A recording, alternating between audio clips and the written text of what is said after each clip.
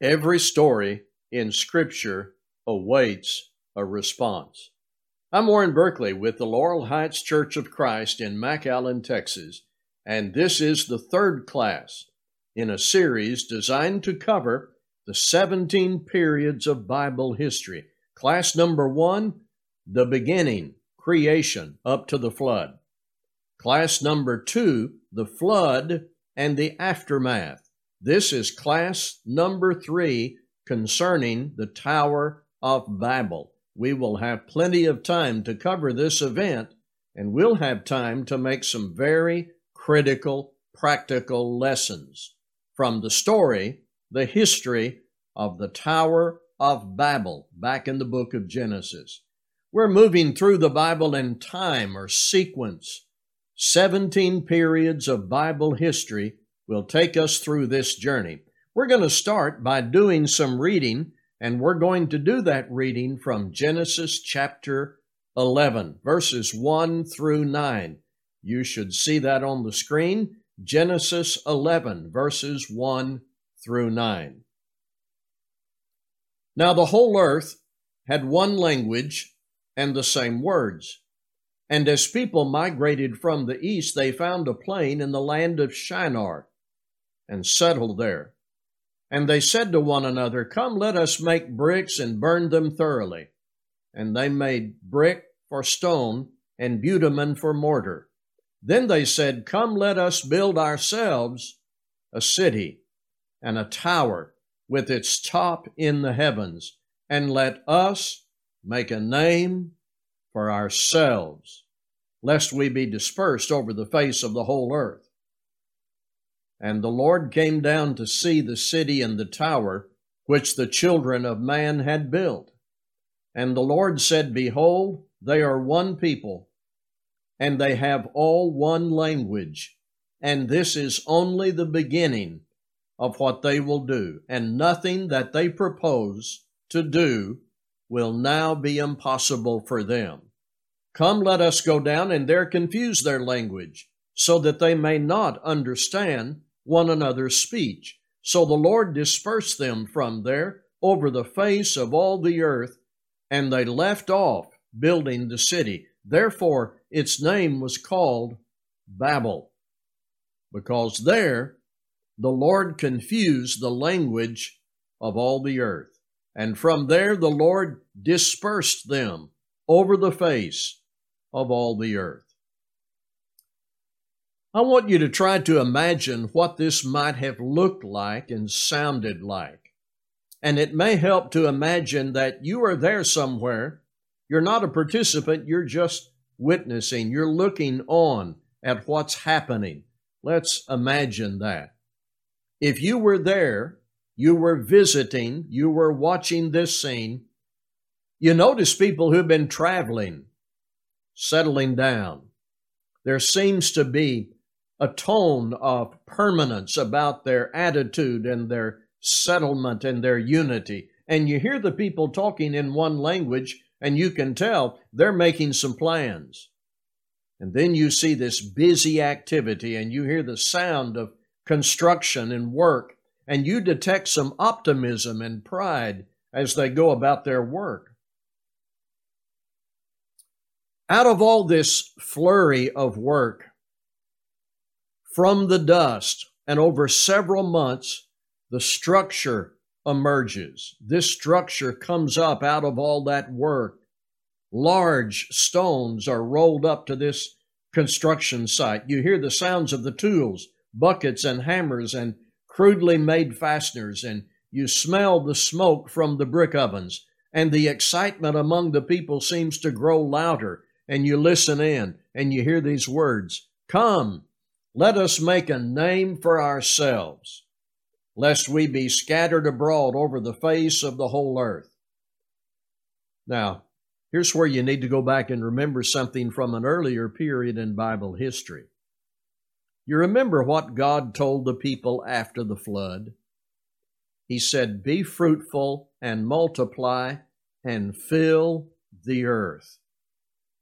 It is clear God's will was that the sons of Noah and their descendants move out and populate the earth to establish various communities. But here on the plains of Shinar, you're seeing and hearing men rebel against that divine purpose, and they have their own purpose, identified clearly in verse 4. Let us make a name for ourselves.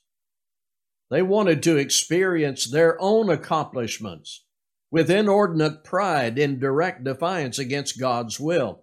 But now, as you continue to witness this as an imaginary bystander, suddenly the scene becomes very spooky, and the large stones lie forsaken in the desert. The sounds of construction cease. And then what you hear is total confusion. The people are trying to communicate, but they don't understand each other, and they grow frantic. And as people divide and move away from the center of activity, a tall, unfinished tower looms up, nowhere near its intended height or purpose. What are we to make of this? This time, I want to get right to the practical. The story is brief, can be covered in just this class, and communicates to us very clearly some important fundamental lessons. And we have time to get right to the lessons that were written for our learning. Number one, big is not necessarily better. It seems to me there is a common interest in bigger. There was a time in our history, and it may not be over, when political leaders were obsessed with building bigger and bigger government. One of our presidents went to Washington several years ago, determined to reduce the size of government, not only in national politics, but also in vehicles and houses and retail outlets. There's the same kind of mentality, big just to be big. And this kind of thinking has had tremendous impact in religion, so much so there are many people who actually think the bigger a church building and the more people in the building, the greater the spirituality. In modern religion, we are numbers and size crazy. We seem to equate size with spirituality and success, when in fact, there is no necessary correlation.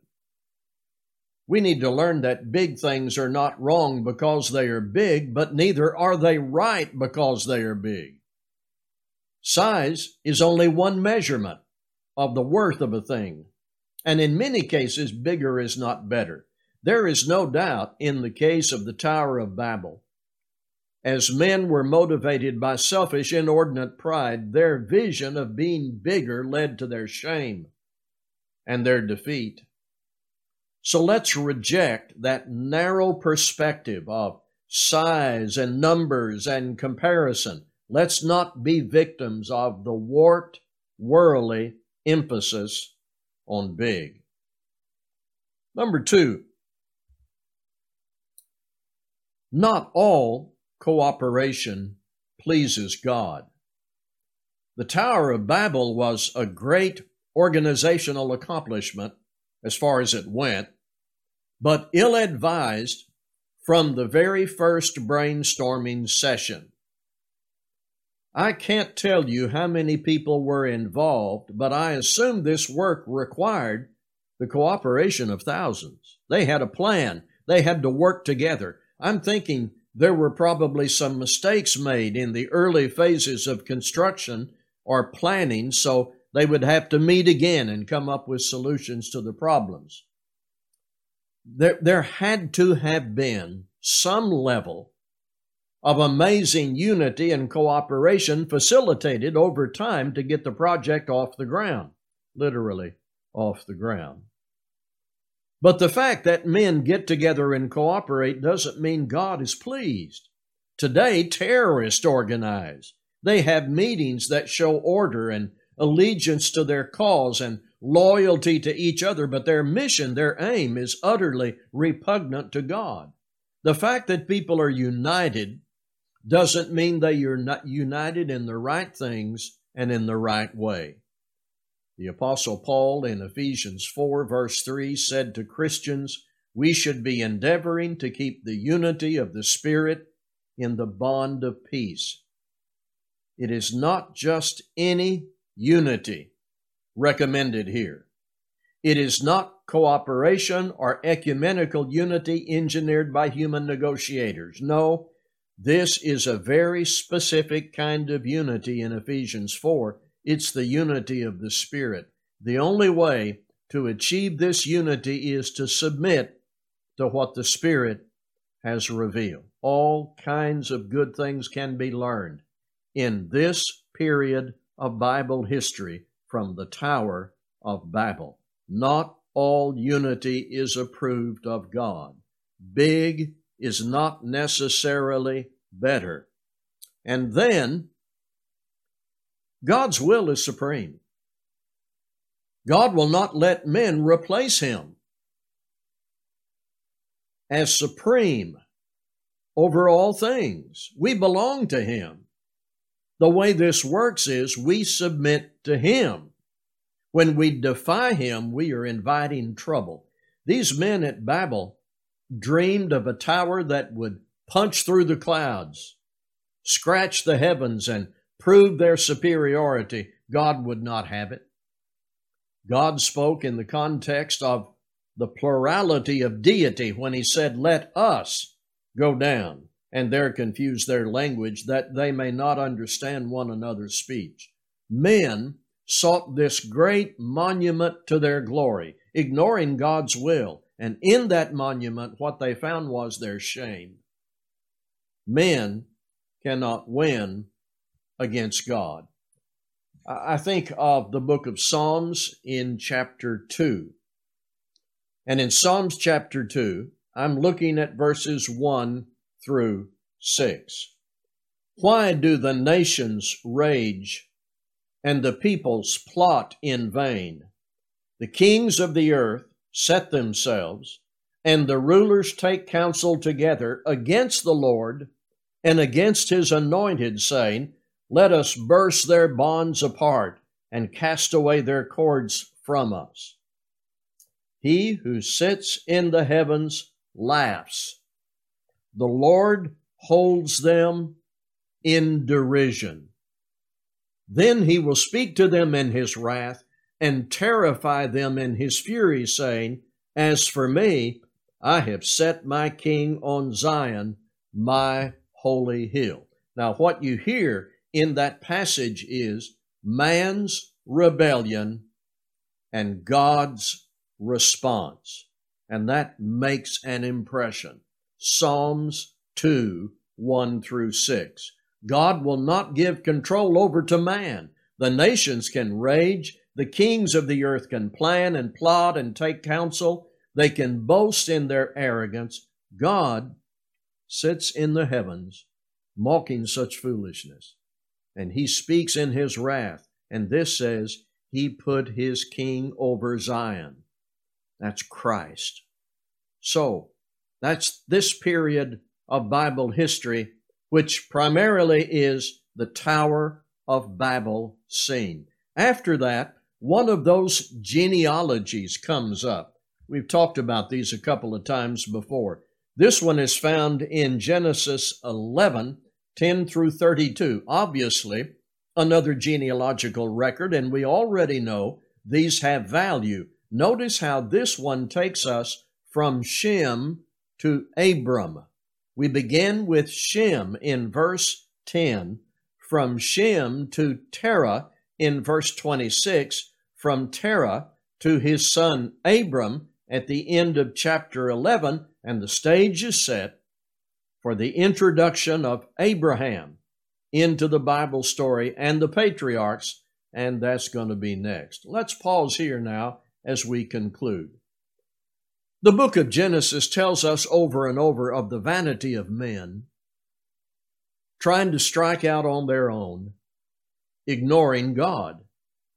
In spite of this human history, God was steadfast in His purpose to send the Savior, to save us from ourselves, from our hype, our pride, our obsession with bigger things, our vain plans, and self-absorption. Jesus came into the world to save people like the engineers and workers who conceived this plan and who started a project that God ended. I want to end with Hosea chapter 6 and verse 3. Let us pursue the knowledge of the Lord. His going forth is established as the morning. He will come to us like the rain, like the latter and former rain to the earth.